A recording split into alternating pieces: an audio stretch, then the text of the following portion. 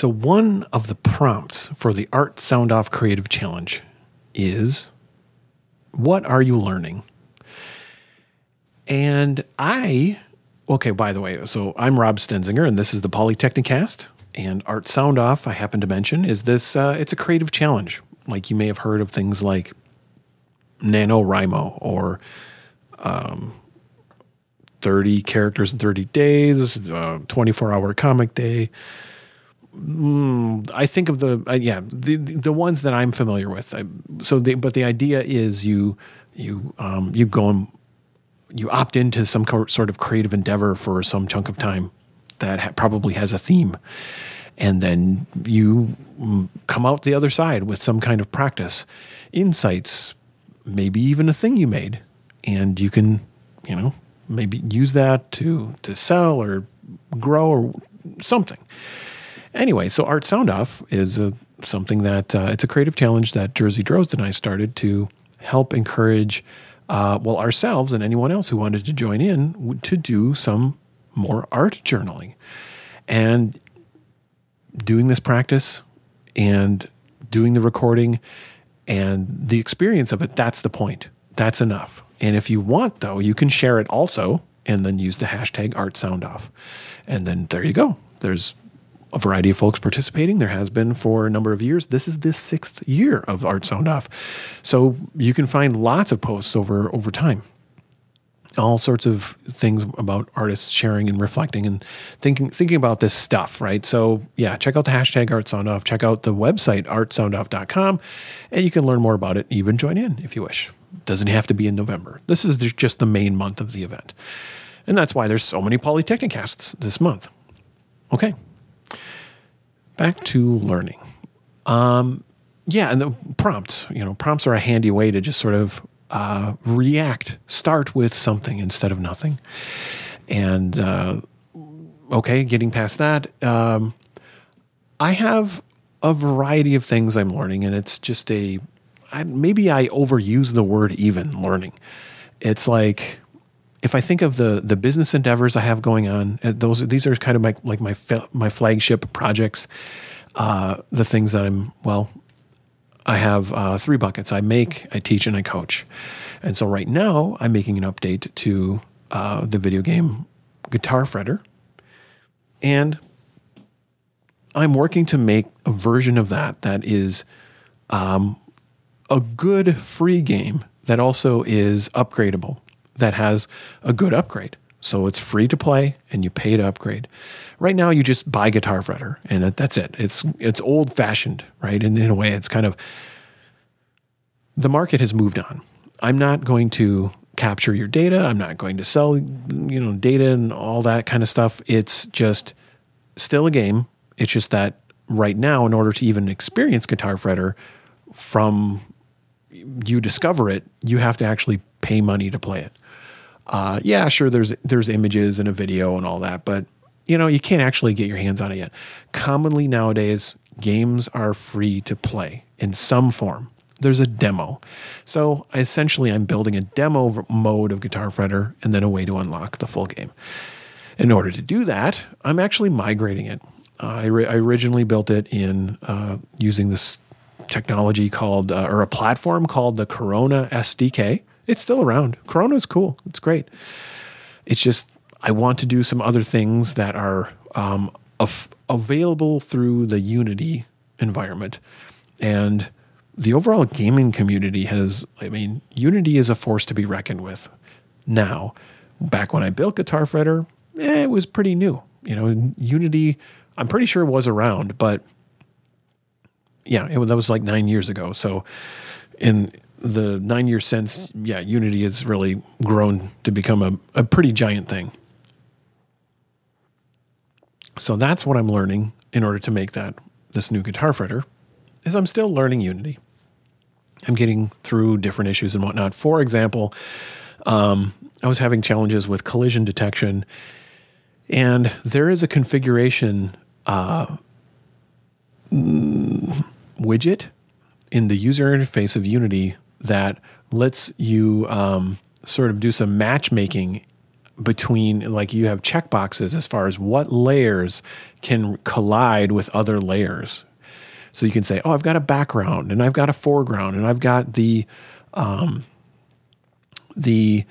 level, or I've got the things in the air and the things on the sidewalk and the thing. So, but you can think of this as sort of Photoshop layers, right? And then you can have different layers in the game actually notice if they're colliding with one another, if there is an object in there or not. Well, I discovered that something I added wasn't, so I put it in a different layer because of how I'm organizing the layers in this, in the new Guitar Fretter. And wouldn't you know it, the creatures weren't colliding because of the configuration with that thing. So anyway, I learned that exists. That's a recent thing. And wow, I'm already like 6 minutes into this, so I'll try to speed it up. One thing I'm trying to learn, since I mentioned that, is to do a Polytechnicast in 5 to 10 minutes. That is a useful update that I feel good about. So let's see how that goes this time. So again, I mentioned make, teach, coach. So next would be teach. And I've been practicing. I've done, so let's see, I think 3 recorded streamable workshops this year. And with each of them, I'm exploring sort of, well, what is my low budget, high quality tension threshold that I'm trying to navigate as far as getting good audio, getting good video, getting good lighting, and good enough is what I'm getting at. And I don't mean that in a half-hearted way. I mean that in a doing good enough work that where the video is watchable, so folks can listen and learn and engage with it, and not be sort of thrown off because of extreme low quality and whatnot. So I've been practicing that, and to that end, I found some an inexpensive lav microphone that I plug right into my iPhone. I record my video through my iPhone. And all that stuff. And I recorded with Jersey Drozd a recent episode of Lean Into Art, and I think it was one of the reading, watching, playing ones that I shared sort of the summary of that setup. And I'm still practicing it. It's not a bad setup because it lets me perform and review my performance, and then quickly edit and refine, and then just create section by section online workshop. It's working pretty good. And then as far as coaching, I'm learning ways to offer that as a product. I currently have the discovery session, which is available for free for anyone who wants to sign up. If that sounds awesome to you and you want to do a sample coaching session with me, go for it. Sign up, go to robcoach.me. And you'll see what that's like. And so I learned, some stuff to picking tools that make all that stuff easy, right? So just go to that URL and bring you to my landing page. On there's a button that says schedule a session. You'll see the tool that lets you pick. It's integrated with my calendar. Like when I'm available, you'll see it on there, and you can pick a time that works. That works for both of us, and because it wouldn't be listed in there if it wouldn't work for me. And so that's kind of neat. Like, so piecing all these tools together has been fun. It's I like that setup. But one thing I'm working on is sort of a new product, and I'm still feeling it out. But it's I guess you are about to hear it here first. Is I'm working on setting up a creative group project, maybe a product lab, and more to come on that. So that's something I'm learning with the coach aspect. Each endeavor I do is a learning machine in and of itself. As far as like when I'm talking about it, how are people responding, and how do they engage with it when these ideas are out in the world? What are people asking of me and all that kind of stuff? I mean, this is like every single the piece of that, like the make, teach, and coach. It's sort of it has its own feedback loop. So. All right, I'm at 10 minutes. the next thing I will share another time is I'm really trying to work out and get comfortable with the service-minded marketing. That's a biggie for me. And I did talked with Jersey Drozd on a whole episode of the Lean Into Artcast, some thoughts on that. And so yeah, more to come. Service-minded marketing. I think it's important to spread the word beyond your circles and find new connections to create awareness of the products you make. And I have lucked out in some ways with this. And also, I know I can create more luck by doing some actual advertising. And that's more to come. I'm going to actually do it. I am committed, but I'm working through that. It's been a bit of a, what do I call, like a my own quirkiness roadblock that I'm trying to work through, because I know marketing can be good, but it's a puzzle as far as actually paying the platforms to do it.